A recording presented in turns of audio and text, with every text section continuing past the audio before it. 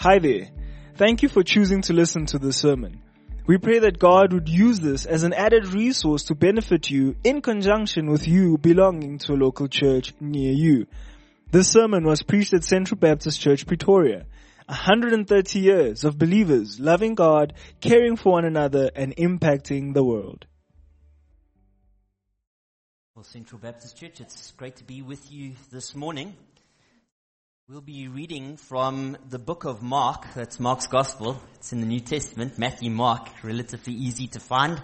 About the halfway mark in your Bible, a little bit to the right of that. If you hit Revelation, you've gone too far. Mark chapter 1. Mark chapter 1 is an appropriate reading today, especially if you were maybe a Presbyterian or an Anglican. They follow a annual reading plan, and this is the week that they remember the baptism of our Lord Jesus Christ. And in Mark chapter 1 from verse 1 to verse 15, it so happens, and this is a sweet providence because I'm a Baptist, not an Anglican or a Presbyterian, but it just so happens that it is the baptism of Jesus Christ. So, sweet providence. Mark chapter 1, beginning at the first verse. Even as we come to the reading of God's Word, we remember that this is not a mental exercise, this is a spiritual exercise, and so we would be wise to bow our heads and bend our hearts before the Lord in prayer as we come to the reading of His Word. Let's have a moment of prayer before we come to the passage.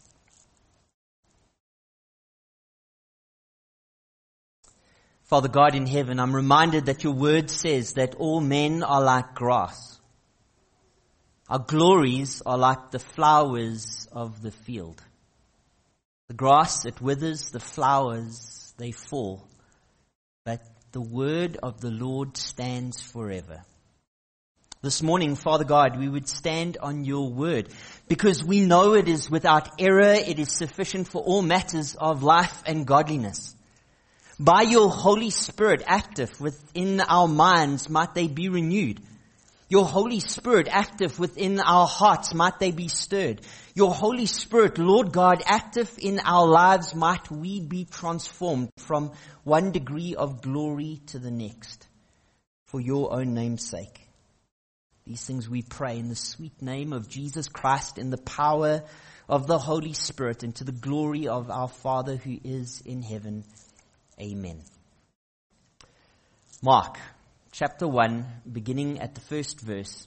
Hear the word of God.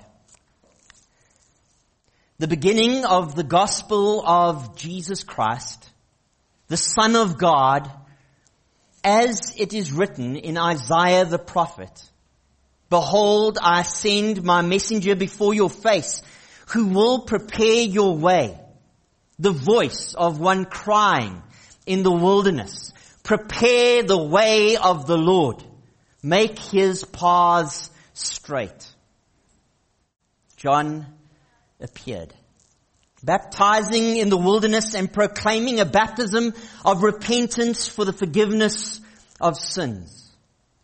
And all the country of Judea and all Jerusalem were going out to him and were being baptized by him in the river Jordan, confessing their sins. Now John was clothed in camel's hair and wore a leather belt around his waist and ate locusts and wild honey. And he preached, saying, after me comes he who is mightier than I, the strap of whose sandals I am not worthy to stoop down and untie. I have baptized with water, but he will baptize you with the Holy Spirit. In those days, Jesus came from Nazareth in Galilee and was baptized by John the Baptist. And when he came up out of the water, immediately he saw the heavens being torn open, and the Spirit descending on him like a dove. And a voice came from heaven saying, you are my beloved Son. With you I am well pleased. The Spirit immediately drove him out into the wilderness, And he was in the wilderness 40 days being tempted by Satan. And he was with the wild animals, and angels ministered to him. Now, after John was arrested, Jesus came into Galilee proclaiming the gospel of God, saying, the time is fulfilled. The kingdom of God is at hand. Repent and believe the gospel. Just so far in the reading of God's word. Amen? Amen. Let me tell you the main idea, the big picture, the argument from this morning's text, Mark chapter 1, from verse 1 to verse 15. It is this, I'll repeat it twice, just so that you have the big idea in front of you. The Son of God offers the kingdom of God to those who accept the gospel of God. Let me repeat that big idea. This morning's text from Mark chapter 1, beginning at the first verse, going through to the 15th verse, is teaching this big idea. The Son of God offers the kingdom of God to those who accept the gospel of God. Now this passage, I'm not a very good Baptist this morning. This passage is split into 5 parts. If I was a good Baptist, this would be a 3-point sermon. But this morning is going to be a 5-point sermon. Let me tell you the 5 points. Then you have a good idea of how we're working through the text and how long we still have left to go. The first part is Jesus Christ the Messiah, predicted by the prophets. Jesus Christ the Messiah, predicted by the prophets, and you can see that in verse 1 to verse 3. The second part is from verse 4 to verse 8, and it's Jesus Christ the Messiah, proclaimed by John. Jesus Christ the Messiah, proclaimed by John. The third point is found in verse 9 to 11, and it's really the climax of the text this morning. It is Jesus Christ the Messiah, affirmed by the Father and the Spirit. Jesus Christ the Messiah, affirmed by the Father and the Spirit. The fourth point, second to last, is found in verse 12 and 13. And it's Jesus Christ the Messiah, tempted by Satan. Jesus Christ the Messiah, tempted by Satan.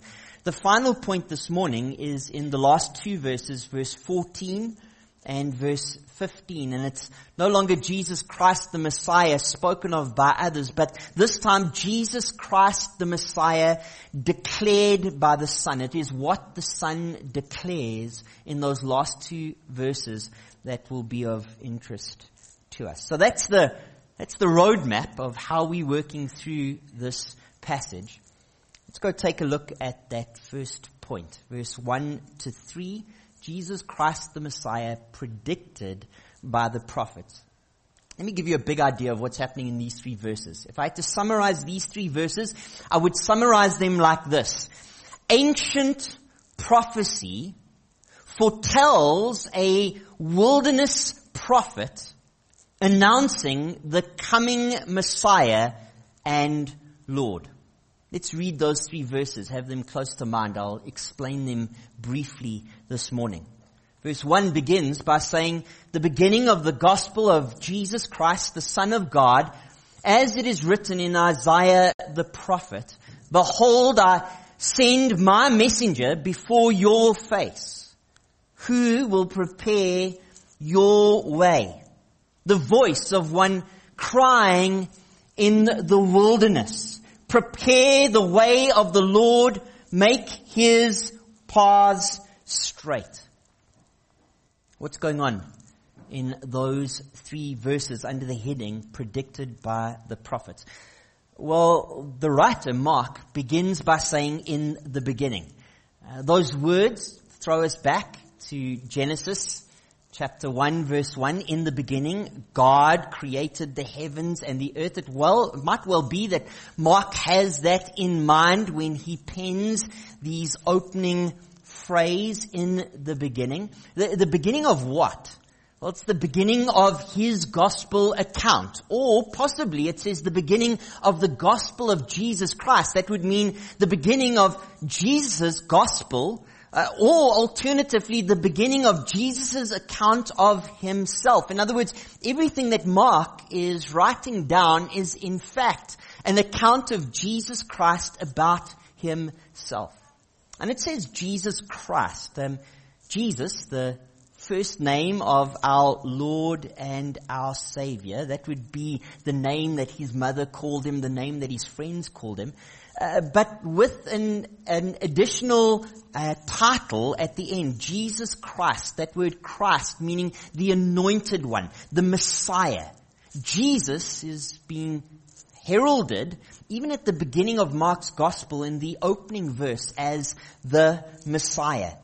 And we are told furthermore, not only is Jesus the Messiah, but he is the Son of God, of the same essence as the eternal Father who is in heaven. That first verse really stands as a title at the beginning of Mark. In some ways it stands apart from the verse to come. There's a little bit hidden in the verse to come, a little bit hidden in terms of the verses to come. The next two verses talk about a Messiah, but that Messiah has not yet been revealed. He gets revealed in the next few verses. And so chapter 1, verse 1 of Mark is really a title of the entire book. This will be an account of Jesus Christ. It will be about Jesus Christ, his own story. This is the gospel of Mark. It says in verse 2, as it is written in Isaiah the prophet. Well, in actual fact, what comes next in verse 2 and in verse 3 is a compilation of three texts. One taken out of Exodus, one taken out of Malachi, and one taken out of Isaiah. But Isaiah is given to us because Isaiah represents the prophets of the Old Testament. In many ways, even this week I heard Sinclair Ferguson say, Isaiah is the one prophet who strains his neck out above the rest, peering, hoping to see who the Messiah that he is prophesying about is to come. We see that in the 53rd chapter of Isaiah, in those messianic songs, those servant songs of Isaiah. We see it in the 6th chapter and in the 9th chapter as Isaiah gazes first on the holiness of God and then gives a list of attributes of who Jesus Christ is. Well, Mark here is recording the words of God here. God himself says, I, the Lord, will send my messenger before your face. There's three actors in verse 2. And the first actor is the Lord. It is God himself. The second actor is a messenger that God will be sending to declare a message to God's people. And the third actor is this your face. God is speaking to someone saying, I will send a messenger ahead of you. And in actual fact, as we read these three texts in their contexts, Exodus, Malachi, and Isaiah, the Lord reveals that not only will he send a messenger, and not only will he send a Messiah, but the Lord himself is coming. Prepare the way for the Lord. The Lord, the God, is coming. This person that God is going to send to be a messenger, to herald the way of this Messiah, will be like one crying in the wilderness, prepare the way of the Lord and make his paths straight. The idea of straightening paths is get your crooked lives straightened out. Repent. Turn away from your sin and turn to me. Well, a couple of questions from those first two verses. Who is this Messiah that the prophet Isaiah is speaking about? And who is this herald that will come and announce this messenger from God? Well, that's answered in the next point from verse 4 to verse 8.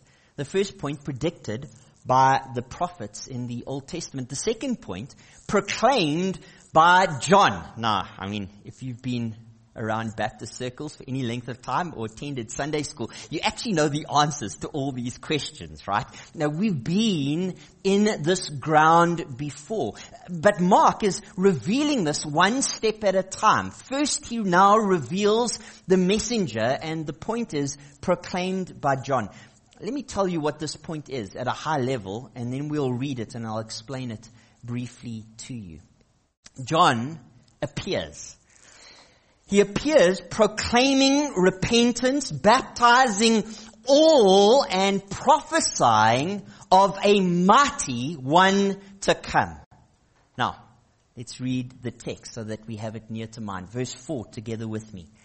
John appeared, baptizing in the wilderness and proclaiming a baptism of repentance for the forgiveness of sins. And all the country of Judea and all Jerusalem were going out to him and being baptized by him in the river Jordan, confessing their sins. Now John was clothed in camel's hair and wore a leather belt around his waist and ate locusts and wild honey. And he preached, saying, "After me comes one who's mightier than I, the strap of whose sandals I am not worthy to stoop down and untie. I have baptized you with water, but he will baptize you with the Holy Spirit." Just so far, verse 8. Well, it says John appeared. And the idea here is that John appeared with no context of his past. Mark doesn't bother telling us that he is a cousin of Jesus and that he was born of Elizabeth and the story of the angel giving his name. No, John in Mark's gospel just appears with no context, no backstory to him, because John is not the featured event in this story. And he's baptizing in the wilderness. The wilderness is just a desert area about 600 square kilometers away from Jerusalem in the Jordan area. And he's proclaiming a baptism. That's the word baptizo. It's full immersion. It was a representation, a ritual washing, which was very common in the New Testament times. This particular ritual washing, however, was a washing of identification. Identification that you had repented, turned away from your sins, that you had made your path straight. And he was baptizing people in the river Jordan. In fact, he was baptizing great numbers of people. All of Jerusalem and all of Judea were flocking to John the Baptist. He was an incredibly charismatic, enigmatic preacher, and people were attracted and drawn to him and his message of repent for the forgiveness of sins.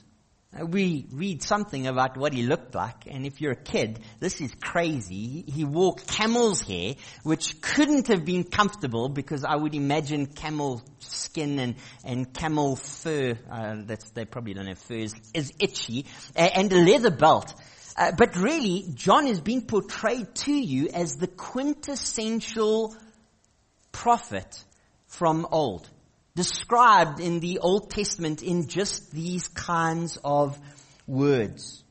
Well, he's eating locusts and wild honey. That's not a major point of this text, but in the desert area, locusts abound. It turns out they're one of the clean animal groups, and this is what John the Baptist eats. He is a strange man in every way, and yet large numbers of God's people, the Israelites, are being attracted to his teaching, sitting under his teaching, hearing his command to them from God to repent for the forgiveness of their sins. But that wasn't the only thing that he preached. He also preached of one that was to come.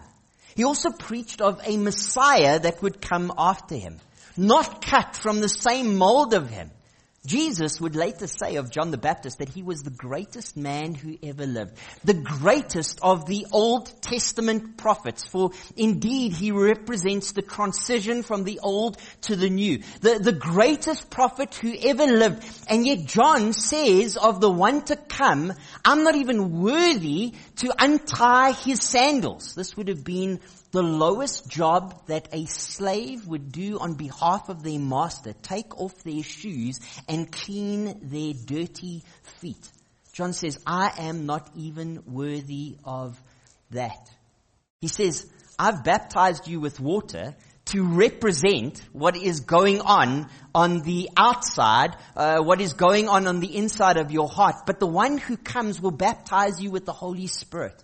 He will wash you, not on the outside, but he will wash you with waters of regeneration on the inside. Friends, John appears here proclaiming repentance, baptizing all, and prophesying of a mighty one to come. Which brings us to our third point, and that is affirmed by the Father and the Spirit. Jesus Christ the Messiah, affirmed by the Father and the Spirit. We see that in verse 9 to 11. Let me tell you what's going on in those three verses, and then we'll read them. I'll give some brief explanation of what they mean. As Jesus is baptized in these verses, the Spirit descends, and God calls him his Son, and God says he is well pleased with him. Let's read the text together. In those days, Jesus came from Nazareth in Galilee and was baptized by John in the Jordan. And when he came out of the water, immediately he saw the heavens being opened and the Spirit descending on him like a dove. And a voice came from heaven saying, You are my beloved Son, with you I am well pleased. Just so far to verse 11. What's going on? In those days, in what days? In the days that John the Baptist was still baptizing, because we're going to discover something about John the Baptist a little later. Jesus came from Nazareth in Galilee. Jesus wasn't born in Nazareth. We've just come through the Christmas season. He was born in Bethlehem, in Ephrathah, but he grew up in Nazareth. After spending some time in Egypt, his family came and relocated to the north of Israel, to the north of the country in Galilee of the Gentiles. That's where Jesus came from, but he came very specifically so that he could be baptized by John. We read elsewhere that John didn't want to baptize Jesus. This is a man who John recognized was worthy of so much honor, he couldn't even touch his feet, let alone go through the process of baptizing the Lamb of God that takes away the sins of the world. But Jesus wasn't baptized for his own sake, in order to identify with sin removed from his life. Jesus was baptized for our sake, in order to identify with us and our need to have sin removed from our lives. Jesus was baptized by John in the Jordan. And when he came out of the water, immediately the heavens were torn open. The word heavens there could refer to the sky above. It could refer to the cosmos beyond that. But in actual fact, it's referring to heaven, the throne of God, where God abides. And we know that because a voice comes out of this heaven saying, the voice of God. And in this particular case, the voice of God the Father. And that voice from heaven says, You are my beloved Son. That idea of beloved is unique son. That idea of beloved is one and only Son. That idea of beloved carries with it all the weight of the relationship that the Father had with the Son before the earth was formed and made. In the beginning was the Word, and the Word was God, and the Word was with God. In John chapter 1 verse 1, that word with is toward. That the Father was toward the Son and the Son was toward the Father. Yeah, in Mark chapter 1 verse 11, a voice came from heaven, You are my beloved Son, the one that I was with, the one from eternity past, the one in which we have oneness of same essence relationship with. This is God from God and light from light and true God from true God, begotten, not made, of one being with the Father. With you I am well pleased.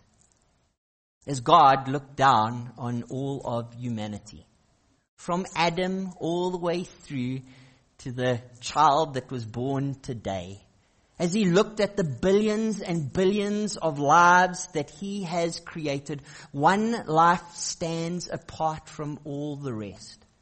A son, beloved, begotten and not created. A son who, unlike each and every one of us, he can be well pleased with, because he is perfect and blemishless, a Lamb of God who can take away the sins of the world. Jesus, the Messiah, is affirmed by the Father and the Spirit. Even as this happens, the Spirit descends like a dove, not like a white dove that flutters down and lands on his shoulder. No, this is a comparison. There is a comparison being made between the Spirit and a dove. We're not told that it is a dove that lands on Jesus' right or left shoulder, but rather the Spirit descends from heaven and abides and rests on Jesus Christ, the begotten Son of the Father. Fourth point, Jesus, the Messiah, tempted by Satan. Jesus, the Messiah, tempted by Satan. Let me tell you what's going to happen in the next 2 verses, and then I'll read them and briefly explain the meaning. The Spirit drives him, that's Jesus, into the wilderness where Satan tempts him and angels minister to him. The Spirit drives Jesus into the wilderness where Satan tempts him and angels minister to him. Let's read from verse 12 and verse 13. The Spirit immediately, by the way, for those of you who want some homework, either this afternoon or tomorrow, go and read the book of Mark. It's just 15 brief chapters. We'll talk about the 16th chapter at another stage. It's a brief book, but look out for the word immediately, how often Mark uses that word. The Spirit immediately drove him out into the wilderness. And he was in the wilderness 40 days, being tempted by Satan. And he was with the wild animals, and angels were ministering to him. It says in our text this morning that the Spirit drove him out into the wilderness. You might ask why. Why being driven into the wilderness? Couldn't Satan have tempted him anywhere? Well, it seems that Jesus was going to be patterned the same way that the great prophets of old were patterned in the Old Testament. You might remember Moses, a time in the wilderness as a shepherd. You might remember that the wilderness represents a time of temptation, a time of testing for the people of Israel as they wandered in the wilderness for 40 years. The wilderness is a place of testing and a place of encounter with Almighty God. And so the Spirit drives Jesus. He is controlled by the Spirit. He is animated by the Spirit. He is motivated by the Spirit. And it drives him into the wilderness, into the desert. And he is there for 40 days. And over that period of time, he is tempted by Satan. Satan the deceiver, Satan the devil. We might call him Lucifer. In this passage, revealed as the ancient foe, that serpent of old. Jesus Christ tempted in every way and yet found to be without sin. This is a very important part of Jesus' perfect life. That, friends, Jesus is not just God who came to this world and lived a life in kind of unconnected to our experience in every way. But this is Jesus Christ, the Son of God, who came into this world and lived the same kind of life that you live. Faced the same kinds of temptation that you find, and yet was found blameless. For all the temptation that Satan hurled against him, nothing could stick against the impeccable Son of God. Fully God and fully man, Jesus was tempted in every way and yet remained the Lamb of God that takes away the sins of the world. Well, we've had 4 points. There's only one point that remains. The points that we've looked at were Jesus, the Messiah, predicted by the prophets.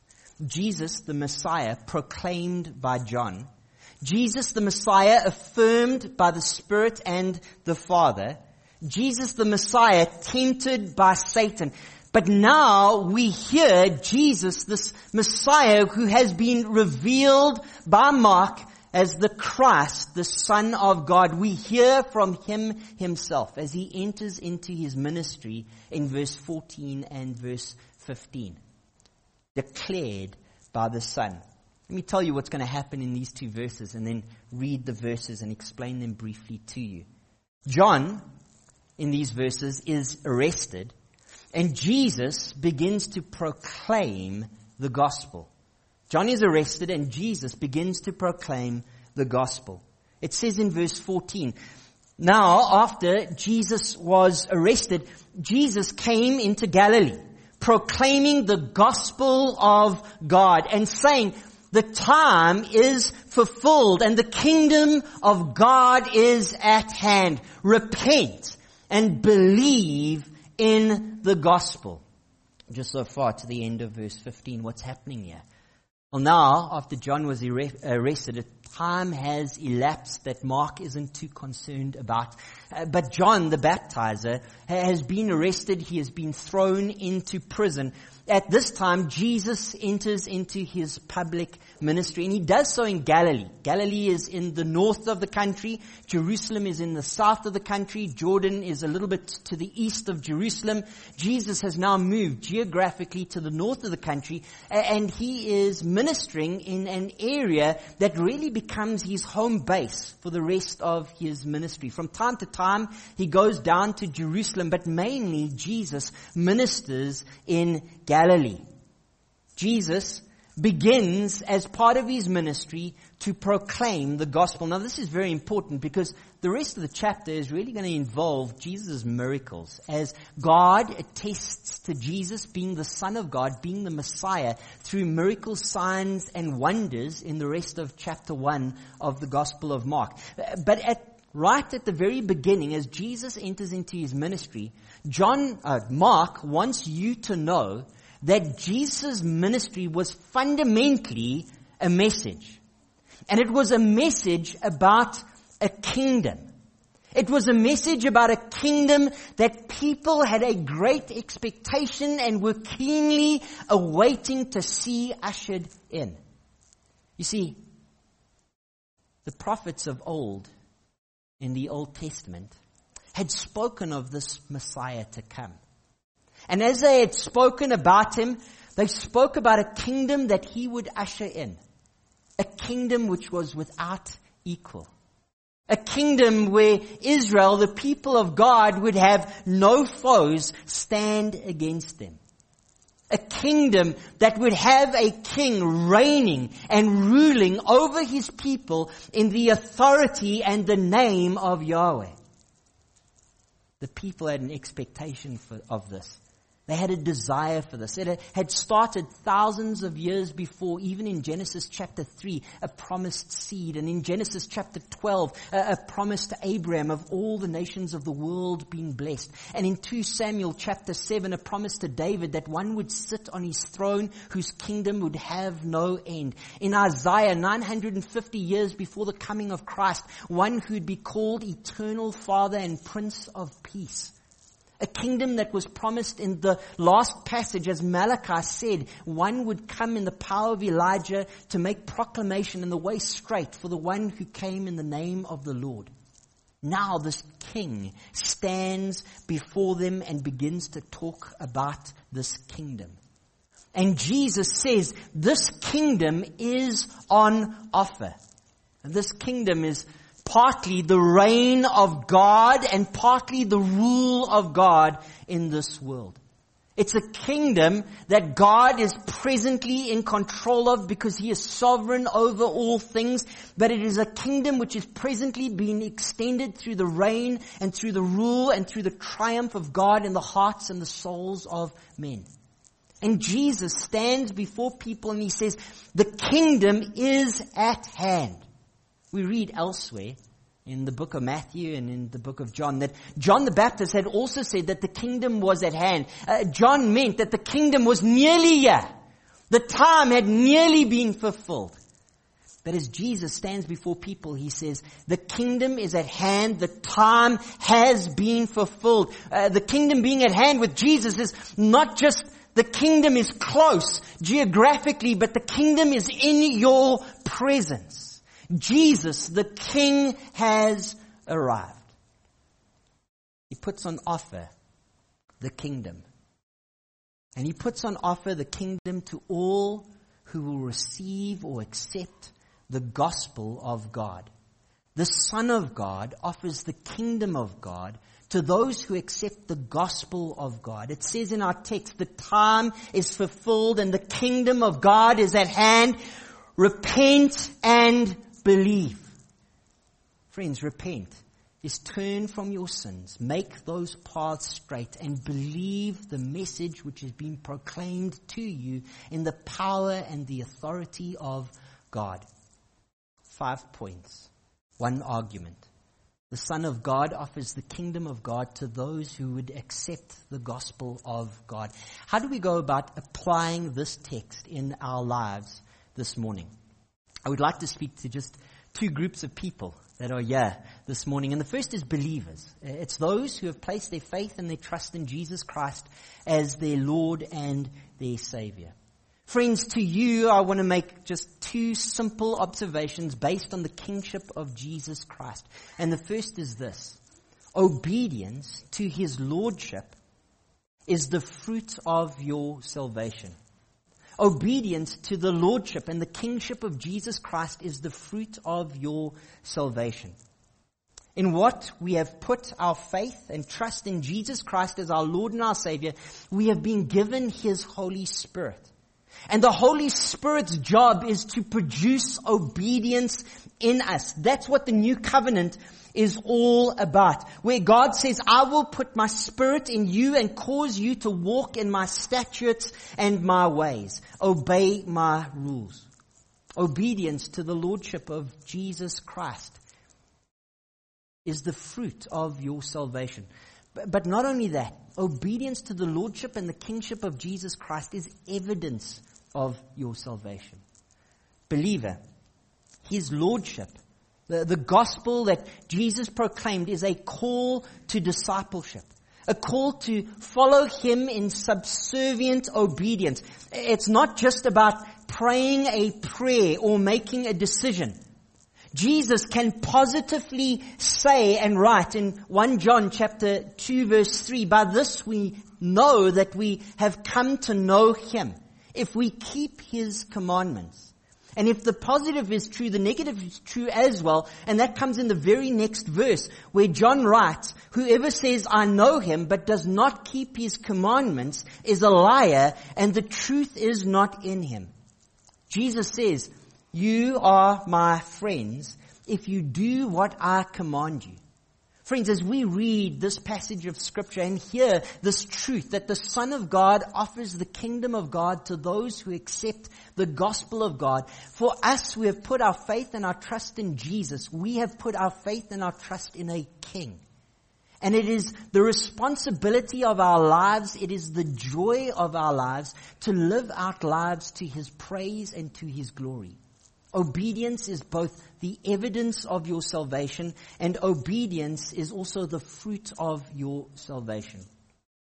To those of you who are here and have not yet come under King Jesus, you are living in the world and you are living for yourself.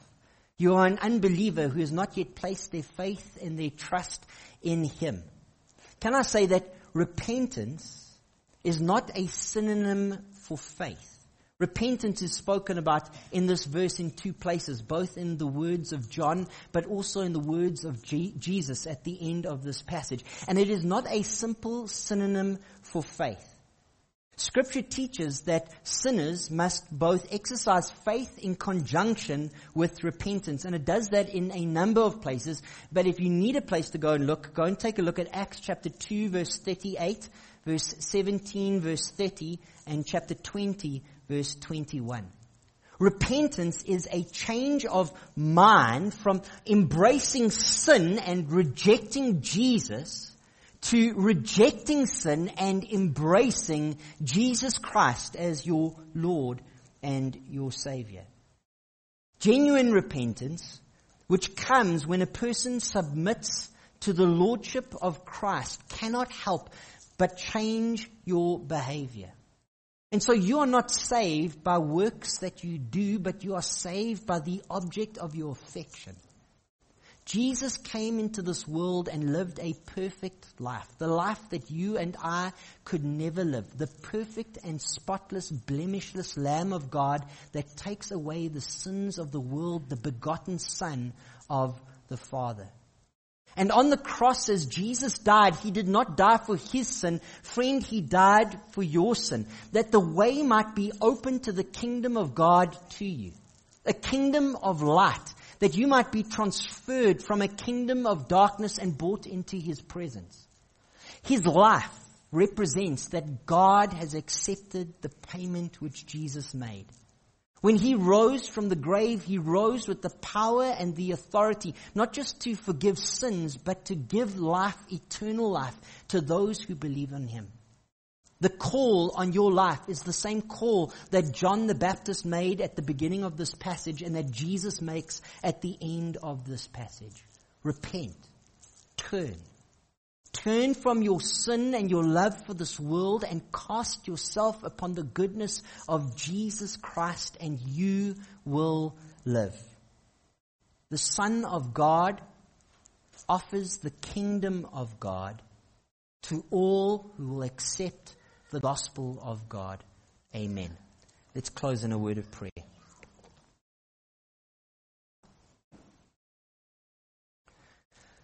Father God in heaven, I do thank You for Your word. As we prayed at the beginning, it is faithful and true. And upon it we can build our lives, we can stake our testimony. Even as we read Your word this morning, we see Jesus Christ clearly and evidently in its text. And we hear the gospel message once again. The death of Christ and the resurrection of Christ. And a call to repent and cast ourselves upon Him. For those who are blind, we ask, would You give them eyes that they might see? For those, Lord God, who are saved, we ask, would You give us courage to live our lives to the praise and to the glory of our King, King Jesus. We ask these things in the wonderful name of Jesus Christ, our Lord and our Savior. Amen. Thank you for listening to this sermon. Find out more about Central Baptist Church at www.central.org.za.